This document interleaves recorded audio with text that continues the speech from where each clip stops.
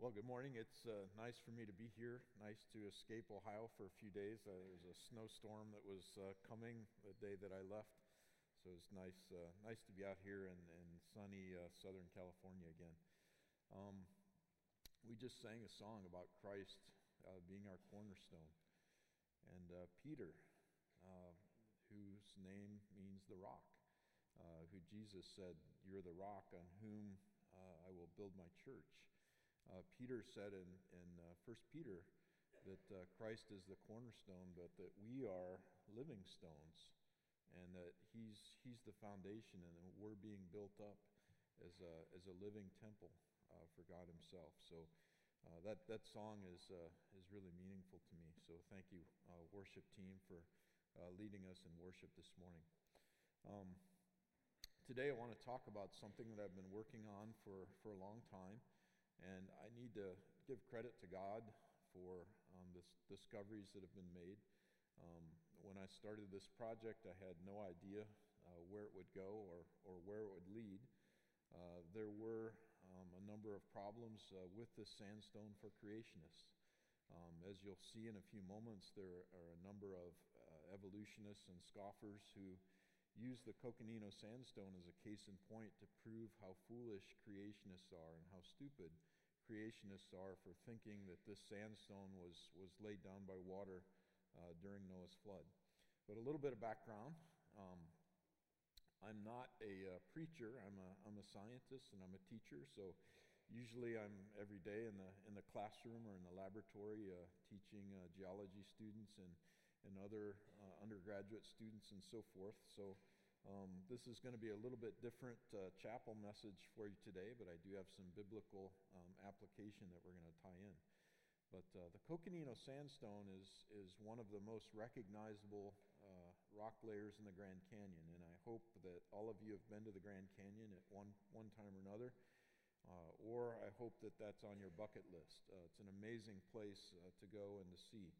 But the Coconino sandstone is just a couple layers down from the top. It's a nice white layer. It's easy to pick out, and it's well known. It's in a number of geological textbooks, and most geological textbooks, when you read about the Coconino sandstone, they'll tell you that this sandstone was used to be an ancient desert, and so this sandstone represents fossilized desert sand dunes. And that's the reason that most evolutionists pick this sandstone as an example for how foolish creationists are. Most creationists believe many of the layers that you see right there in the Grand Canyon were made during Noah's flood. And the Coconino sandstone, I think, was deposited right in the middle of the flood, about halfway through the flood described in Genesis. So how in the world could we have a fossilized desert sand dune deposit right in the middle of the flood? And a number of evolutionists have picked up on that and poked fun at creationists for believing this. And so there was a necessity for somebody to step forward and study this sandstone and to see if it could be interpreted some other way. This sandstone does not have flat layers in it. Most of the time when you look at rock layers, the layers are flat, but this sandstone has angled layers in it like this, and we call those angled layers crossbeds. And in a desert setting, those crossbeds would be right here. This is a sand dune, and the sand is blown up one side of the sand dune and then avalanches down the other side of the sand dune, making these crossbeds. And a number of evolutionists have said that the sandstone represents these fossilized sand dunes. And the crossbeds in here are the remnants of the sand dunes that used to be in an ancient desert. So that's one of the most one of the most outstanding characteristics that you see of this sandstone when you first see it are these crossbeds. Now, just a little bit of background. The Coconino sandstone is most recognizable in the Grand Canyon, but it extends out across the United States. And recently I've been doing some work trying to map out the full extent of it.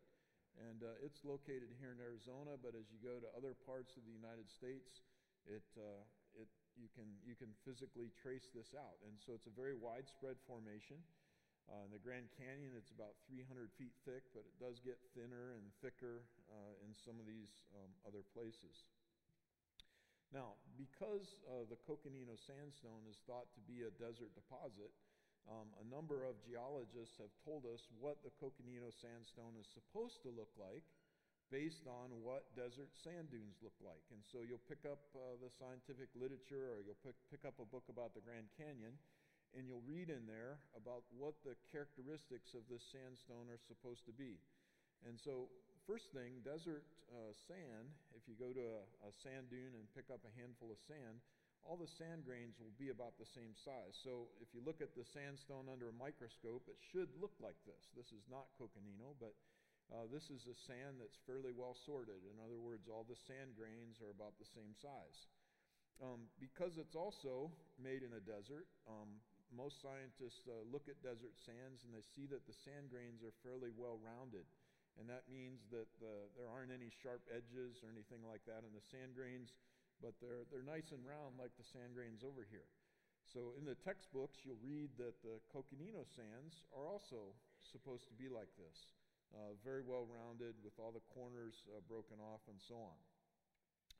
If you go to a modern desert, you will find out that on the backside of sand dunes that it's fairly steep. And if any of you have walked around out on sand dunes or something like that, you'll find out it's very difficult to even climb up this face of a sand dune right here. And that's because that angle right there is about 33 degrees. And so it's fairly steep, and as you climb up it, the sand will avalanche down, and it's like taking 2 steps forward and 1 step back. You just can't climb up that sand face very easily. Well, that angle is very characteristic. It's called the angle of repose, and it's about 33 degrees.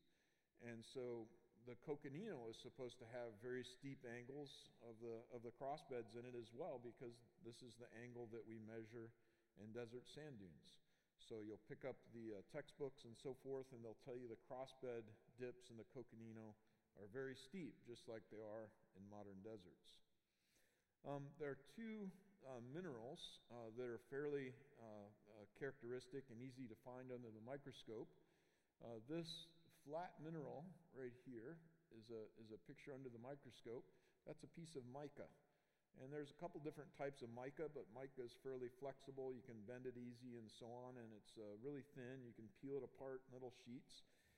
Mica is not supposed to be present in desert sand dunes. And I've been to a number of sand dune fields and looked at the sand, and there's not a lot of mica in that sand.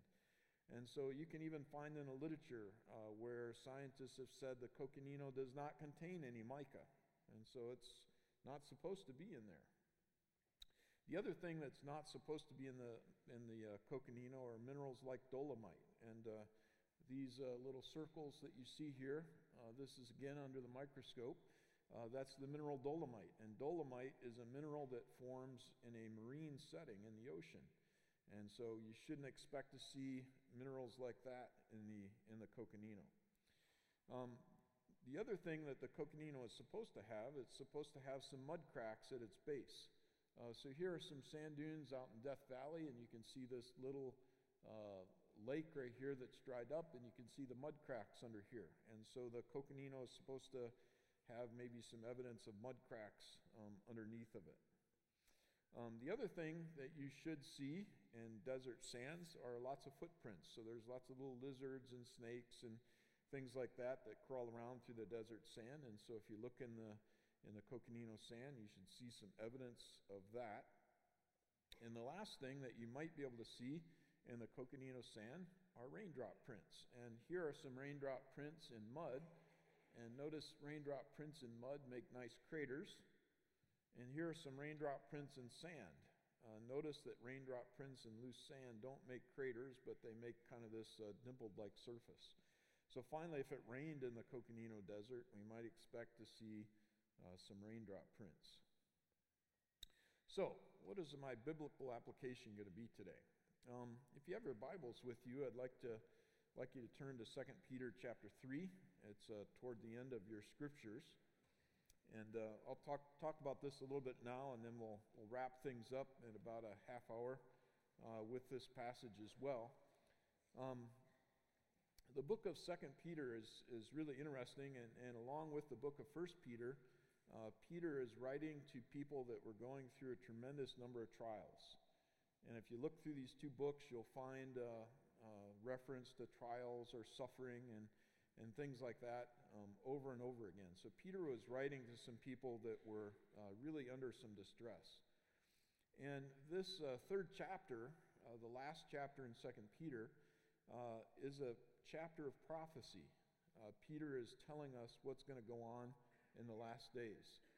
And Peter says that knowing this, first of all, that scoffers will come scoffing in the last days. They will come scoffing and following their own evil desires. So what does that mean? It means that people are going to come and make fun of us. They're going to poke fun at us and say, you're going down the wrong track, or you are so stupid or so foolish for being a Christian. You're so stupid or foolish for believing this or that about the Scriptures. And notice what he says in verse 5. Peter says that in the last days, these scoffers are going to deliberately overlook.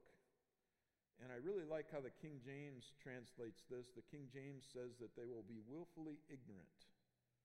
So what are the two things that these scoffers will be willfully ignorant of, or that they will deliberately overlook in the last days? There's two things. Notice there in verse 5, the first thing that they're going to deliberately overlook is that God created the heavens and the earth. So Peter is saying in the last days, these scoffers are going to refuse to look at the evidence for the creation. And what's happened in the last few hundred years, especially with the publication of The Origin of Species by Charles Darwin. And people have used science to claim that the Bible is not true. They believe the theory of evolution. They believe that we've evolved from non-living things. And they've completely thrown out the Word of God in Genesis chapter 1, where it says that God created the heavens and the earth, and that God created life, and that God created man. Peter is saying in the last days, these scoffers are going to come, and they're going to deliberately overlook these facts. They're going to close their eyes. They're going to refuse to look at the evidence for these things. And then what's the second thing Peter says that these scoffers are going to deliberately overlook? The second thing is the fact of Noah's flood. And so Peter says in the last days, there's going to be scoffers that are going to make fun of you for believing the fact that God judged the earth and judged sin with a flood that covered the whole world. And so Peter says this is coming. This is coming in the last days. So hold your place there. We'll come back to this passage in a few moments. Now, what are some things that, what are some of these scoffers saying? So let me read some quotes to you about some of these scoffers. This is a author called Arthur Strehler, and he wrote a book criticizing creationists, and he says this about the Coconino Sandstone. He says, exposed in the walls of the Grand Canyon is the Coconino Formation of Permian age. The evidence is overwhelming in support of major periods of time in which this region was an inland location and exposed in the atmosphere under dry conditions. This is an environment totally incongruous with the flood scenario. The evidence of subaerial origin of the dune sand formation is undisputed as to its significance by mainstream geology. And listen to what he says. In itself, it is sufficiently weighty to totally discredit the biblical story of the flood of Noah as a naturalistic phenomenon occurring in one year. So this author says the Coconino Sandstone in itself is sufficient evidence to totally disregard Scripture. That's not all. Here are some other scoffers. This one is a more recent scoffer. His name is Stephen Newton. He works for the NCSE. Some of you may have heard of that organization. It's an anti-creationist organization. And he said this in Earth Magazine. He said, the Coconino sands stick in the eye of the creationist model. Creationists are deeply committed to washing away this irritating formation by arguing that the Coconino could have been deposited in a marine environment after all.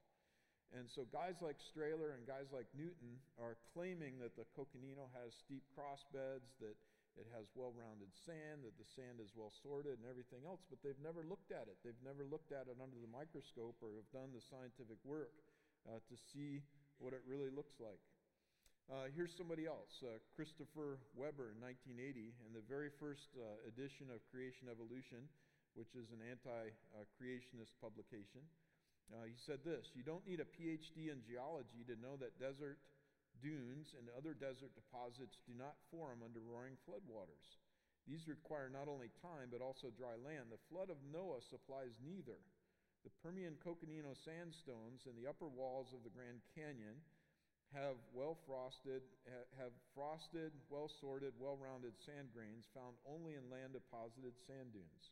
And so again, this guy is making fun of creationists for believing that the Coconino sandstone is a desert deposit, or thinks that the Coconino is a flood deposit. And then this person has several YouTube videos out, and she says this in a very mocking way: "Of all the rocks in the Grand Canyon, the stratum most likely to make a young earth creationist," and I can't tell you what the words are in a chapel setting like this, "is the Coconino. And here's why. The consensus of geologists is that the Coconino sandstone was formed in an enormous desert. Obviously, a desert in the midst of your giant deluge is inconvenient." And she is quite crude. But again, clearly another scoffer about this formation. Davis Young and Ralph Sturley have also written about the Coconino, and they wrote a book called The Bible, Rocks, and Time. They are Christians, but they argue that the earth is extremely old and that we should trust radioactive dating and evolution and things like that. And in this book again, they talk about the Coconino sandstone and the Navajo sandstone and other units, and argue that these are clearly desert deposits based on well-sorted sand, well-rounded sand, and other types of things. And so these two guys argue as well that the Coconino and the Navajo and things like that are clearly Aeolian dunes. And they talk about, again, the Coconino having very steep crossbed dips. Now, so what did I do? Well, I got together with a couple guys who were also other geologists, and we decided to go tackle this formation. We weren't sure of what we were going to find, but what we did is we prayed, and we asked God, lead us to the outcrops that you want us to study, help us to collect the samples that you want us to find, and show us the truth about what's out there. And so there's quite a few of us that got together, and we did library work. We did extensive field work. We spent several summers out in the field looking at Coconino sandstone outcrops and looking at the rock in the field. We also did quite a bit of laboratory work with our samples. Sarah Meithel over here was part of that, as she was an undergraduate at Cedarville. Looked at a whole series of microscope slides on the Coconino. And then after we did our studies, we presented these results. We presented the results at various scientific meetings before creationists and before evolutionists as well, and we've written scientific papers on these things, both for creationist journals and for secular journals. And this is how scientists work. Scientists go out and collect data, we interpret the data, and then we present the data in various forums so that we can have it analyzed by our peers. So, what does the Coconino sandstone actually look like? Well, the problem is nobody until us has studied the Coconino sandstone since the 1930s. And nobody has looked carefully at the Coconino sandstone under the microscope to see what it really looks like. And so all these things about the Coconino may not be the truth. In fact, what we found is that these are myths. These are urban legends that have been put forth over and over again to say how foolish and stupid creationists are. So we took a close look at the Coconino, and we found some surprising things. First of all, we started to measure the steepness of those crossbeds. And remember, desert sand dunes are supposed to have crossbed dips right around 33 degrees. We started measuring all these things, and they only have an average dip of 20 degrees. And so these sand dune dips are not that steep after all. And it's a fairly simple thing to take your Brunton compass out in the field and measure these crossbed dips. Why hadn't anybody done that before? And instead, they just keep propagating the myths over and over again that this sandstone had steep dips when it didn't. We read over and over in the literature that the sand grains were well sorted and that the sand grains were really round, just like you find in modern desert settings. Well, in modern deserts, the sand looks like that. So you have well-rounded and well-sorted sand. And there's various criteria that geologists use to determine this. When we started looking at the Coconino, we found that the Coconino sand was subangular. So in other words, there's lots of little corners on the edges of the sand grains, and it wasn't very well sorted. Here are some pictures of the Coconino sand. So this again is under the microscope, and these are sand grains that you're looking at under the microscope, and you can see these sand grains have sharp corners on them. And if this was a desert sand, you would not expect that. And as well, if this was a desert sand, you would expect most of the sand grains to be all about the same size. And you can see here's an example of sand grains that are very different in size. You wouldn't expect to see something like this in a desert. But nobody knew this because nobody had looked at the sandstone under the microscope until we did. Another myth was that there were giant mud cracks under the Coconino. This formation down here is called the Hermit Formation, and these are the crossbeds. You can see the crossbeds of the Coconino sandstone up above. And one of the first projects I did was begin to look at these supposed mud cracks right here. I started this work actually when I was in graduate school in the late 1990s, and then continued it in the early 2000s. And so the report was that these were giant mud cracks. And so I started to look at these, and I thought, well, if this brown formation had dried up and these giant mud cracks had opened, and then the story was the Coconino sands blew in and filled up these mud cracks, you should expect nice layered rock inside these vertical mud cracks right here. Well, as I started looking at these things, I didn't find any nice layered rock. Instead, all the layers were vertical inside. And I'm thinking, well, that's not what a mud crack looks like.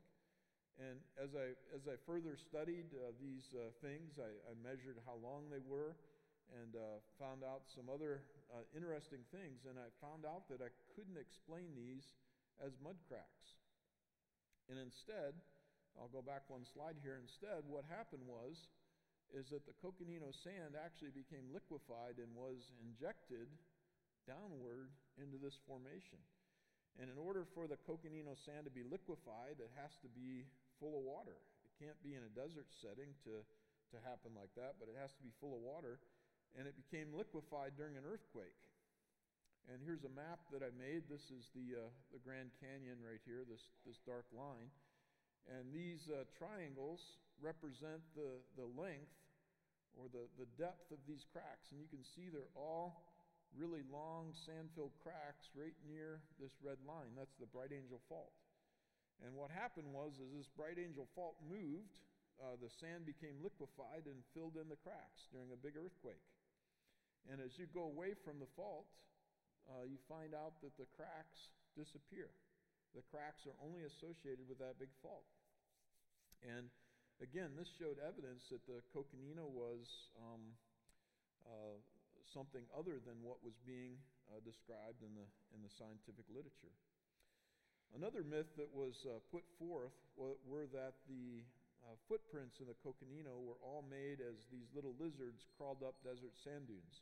Well, my professor and the professor of these three guys sitting over here as well studied these footprints, and he thought it'd be a good idea to actually take little lizards and stuff like that and do some experiments with them and see what the footprints looked like as they climbed up little sand dunes and other things.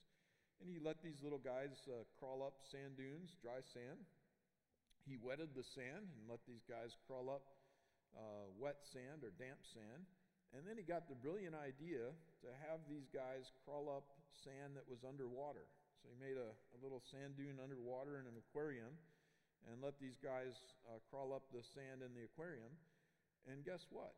Those footprints that were made underwater best matched the footprints that were actually found in the Coconino.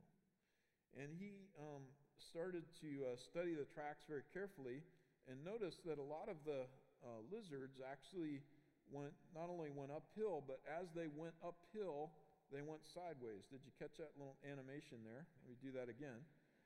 So this guy is going uphill, but he's actually being pushed sideways as well. And he was able to explain this very unusual phenomenon along with some other things if these things were deposited underwater. So he thinks that maybe a current was pushing these things sideways as these things were trying to crawl up underwater sand dunes. And Leonard Brand was able to publish this in the conventional literature in a very prominent journal called Geology, and argued that the coconino was made underwater. I took a look at a lot of the supposed raindrop prints in the coconino. And again, here's what raindrop prints look like in mud, and there's what raindrop prints look like in sand. But the raindrop prints in the coconino were really unusual. And here are some of them right here. You can see these little dimples in the formation. There's some more little dimples right here, and some other little dimples right here. All the raindrop prints that we could find most of the time were in lines. And I'm thinking, well, when it rains, the rain equally covers everything. It doesn't go in lines. And so we don't think these are raindrop prints. We're not sure what they are, but they're certainly not raindrop prints. So it's another myth that there were lots of raindrop prints in the coconino. Over and over we read in the literature that the coconino sand grains were frosted. And indeed they are. Here are some coconino sand grains right here. And what frosting means is that if you put a Coke bottle out in the desert and let the sand blow on the Coke bottle, the glass will no longer be clear. It'll be frosted. It'll have this coating on it. The glass will be deformed by the sand grains blowing against it and so forth. And the frosting also happens to sand grains. But so we looked at the frosting under the microscope and weren't quite sure how to interpret it. But then I ran across a couple papers where some guys had done experiments with sand grains in the laboratory. And they found out that only large sand grains get mechanically frosted. And the coconino actually has small sand grains.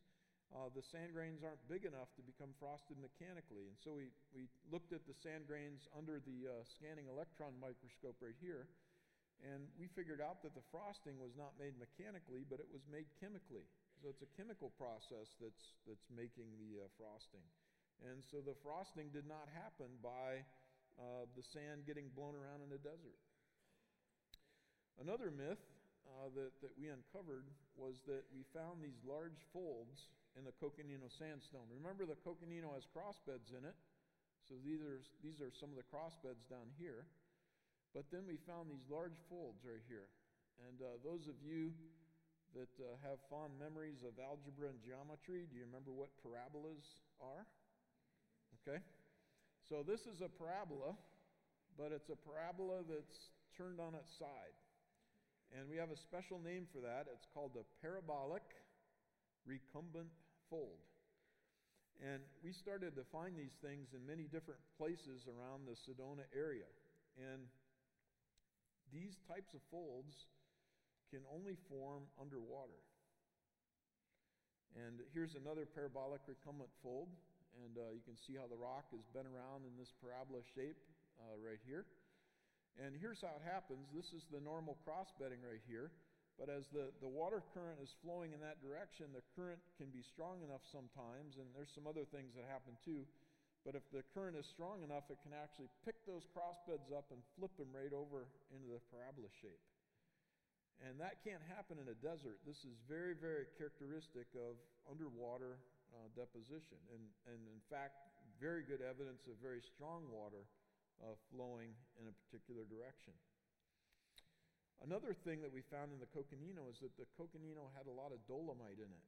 And dolomite is a particular mineral that only forms in marine settings. And so here are some dolomite beds, pure dolomite beds that we found in the coconino. We also found these things called dolomite ooids. Sorry for all the fancy geological terms today, but that's what they're called. They're about the size of little BBs. They're little balls. And if you go to the Bahamas or some other places like that, you can find in the beach sand these little round bits of rock that form by just rolling around in the surf. And we found these in the coconino. And again, these are made of dolomite, which only thought to form in a marine setting. The other thing that we found a lot of was mica. And we cut a lot of thin sections We collected a lot of rock samples and cut them to make real thin slices so we could look at them under the microscope. And in almost every microscope slide that we found little bits of mica. And here's a mica flake right here. And the thing about mica is it's very soft. And so if mica is getting blown around in the desert, the mica will actually get chewed up and disappear, and it shouldn't last. But in deposits that are made in water, like in an ocean deposit or something like that, mica is very prominent. You can find this very commonly in some of those sands. And we found a lot of mica in the Coconino. And then the last thing is that a lot of people don't realize this, but there are really big sand dunes that occur underwater. If you go to a place like San Francisco Bay, here's the Golden Gate Bridge. And by the way, the San Andreas Fault that goes right through this area also goes right under the Golden Gate Bridge up there in central California. And you can look at the seafloor out here, and the seafloor has these big underwater sand dunes. They're called sand waves. And they're made by very strong currents that flow in and out of the bay right there. This right here is a underwater image of Long Island Sound in New York. And again, you can see the very same thing. These are sand waves. These are underwater sand dunes. And just to give you an idea how big these are, see that little blip right there that I have circled in red? That's a shipwreck that's the length of a football field. And so this is a really big section of Long Island Sound. And these are big sand waves. These are big underwater sand dunes under there. And we think this is a really good model for how the Coconino crossbeds might have formed. So, what did we do? We went out and we actually did the science. We found out what the Coconino sandstone actually looked like. And we have found a number of things that contradict the conventional view or the evolutionary view of how the Coconino sandstone formed. Now, what has been the response? Well, conventional geologists aren't too happy with what we found. The Coconino sandstone is supposed to be one of the formations that proves how stupid and foolish creationists are. And in fact, they want the Coconino sandstone to be a desert deposit because it goes into all their models of the past that they make. They want to say that the period of time when the Coconino was laid down was a desert time during the supercontinent of Pangaea, and they envision this huge desert spreading all the way across Pangaea. And in fact, there are sandstones very much like the Coconino, not only here in the United States, but in England and in Europe and in other places around the world that are very, very similar to the Coconino. And so they say there's this huge desert in the past. Well, if the Coconino was deposited underwater, we don't have a huge desert covering the continent. What do we have covering the continent? We have an ocean covering the continent with very strong currents in it. And I think this is very consistent with the story of Noah's flood that we read in Genesis chapters 6, 7, 8, and 9. And so instead of this being a desert sand dune deposit, we have found some great evidence that this was a deposit that was made underwater. And that's very consistent with the story that we read in Genesis. Now, let's turn back in your Bibles to 2 Peter chapter 3. We talked about in the beginning of my talk about how in the last days that scoffers were going to come. And I showed you some of the quotes from some of those scoffers, in particular reference to the Coconino sandstone. They use the Coconino sandstone as a case in point for how foolish creationists are. And so what has been our response? Well, we had to get out there and do some scientific work. And not all the time science is easy. I mean, it's something that requires some work. But as a scientist, when I go out and investigate a sandstone, or as Dr. Francis investigates various things in biology, we can find some really incredible things. And you know what one of our responses is when we find those incredible things? It's to worship the genius of the Creator. And as we work as a scientist and as we investigate the earth and as we investigate life, our response is, the proper response is to worship our cornerstone, to worship the one who made it all. In some of the scripture passages that were read during the worship time, one of the passages was from Colossians chapter 1. Jesus Christ is the one who called all things into existence. Jesus Christ was the part of the Godhead that called the creation into existence in Genesis chapter 1. And so part of our response as scientists is to worship that creator. But the other thing is, as we think about Noah's flood, and as we think about the Coconino sandstone, as we consider, that massive display of rock in the Grand Canyon, what does the Grand Canyon really represent? Of course, when we go to the Grand Canyon, it's a beautiful sight to behold. We see the beautiful canyon there. You can oftentimes see the river way down in the bottom. You get an appreciation of the scale and so forth as you hike in the Grand Canyon. But those rocks in the Grand Canyon, how did they get there? They got there as a result of God's judgment. And as you begin to realize the scope of some of these layers and the extent that some of these layers cover the earth, it's really sobering to understand the consequences of sin on our earth. And that we serve a righteous God, and He, requires justice. And so as you look at these layers, it's oftentimes sobering to think about that these layers cover the earth. Everywhere on the earth there's evidence of the flood.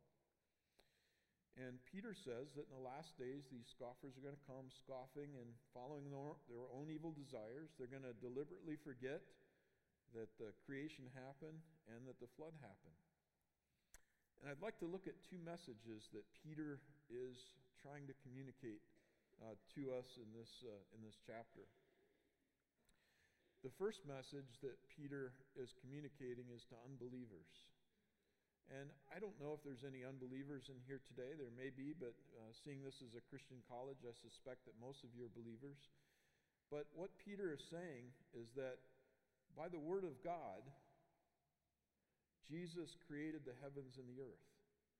And by the word of God, the flood came on the earth, and God judged sin.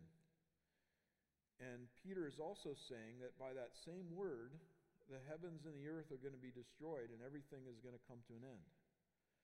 And Peter says to unbelievers that God doesn't want anyone to perish, but He wants everyone to come to repentance. He says in this passage that, of course, God is patient, and He's willing to wait a long time for people to repent, but eventually that judgment is going to come. So if there's any unbelievers in here today, that's the message that Peter has for you. Just as sure as He created the heavens and the earth, just as sure as He brought the flood onto the earth, judgment's going to come. The second message that Peter is trying to communicate is to believers. And this is what I'd really like to hone in on today. Here's some parts of this passage. Peter says to believers, since all these things are thus to be dissolved, he's talking about the heavens and the earth. He's talking about the heavens and the earth melting and the new heavens and the new earth being created. Since all these things are to be dissolved, what sort of people ought you to be? You ought to live lives of holiness and godliness. Therefore, beloved, since you are waiting for these, be diligent to be found by Him without spot or blemish and at peace. You therefore, beloved, knowing this beforehand, take care that you are not carried away with the error of lawless people and lose your own stability, but grow in the grace and knowledge of our Lord and Savior, Jesus Christ. So what's Peter trying to communicate to us as believers? Number one, he's encouraging us as the last days approach, as the end times come. And certainly we know that they're coming because these are certainly days that men are being willfully ignorant about the creation and the flood. We're here in those times. So what's Peter communicating to us? He's telling us to be diligent, to be diligent, to be holy, to be diligent, to grow in the grace and knowledge of our Lord Jesus Christ. And why does it say to be diligent? Because these things are difficult. It's difficult to be a scientist in today's world when so many people oppose your worldview. It's difficult to be a Christian in today's world when there's so many different messages out there to do this or do that or partake in this and partake in that. There's so many difficult things out there, but Peter says, yet we need to be diligent. And so that's my encouragement to you today. No matter what your discipline here is at Master's College, whatever your major is, whatever you're planning to do after you leave here or after you graduate here, be diligent and serve the Lord and grow in the grace and knowledge of our Lord Jesus Christ. Let's pray. Jesus, I thank you for these students here. I thank you for each one of them that you've made it possible for them to be here today. I know that it's not easy to go to a Christian college, and I just pray, Lord, that you would bless them in their time here. I pray for each one, Lord, that you would just encourage them by this message today, that you would encourage them to grow in your grace and your knowledge. I pray, Lord, that you encourage them to be holy and to follow you with their whole heart. I pray, Lord, that they would be diligent in these things and that they would seek you today. And I pray, Lord, your blessing on them. In Jesus' name, amen.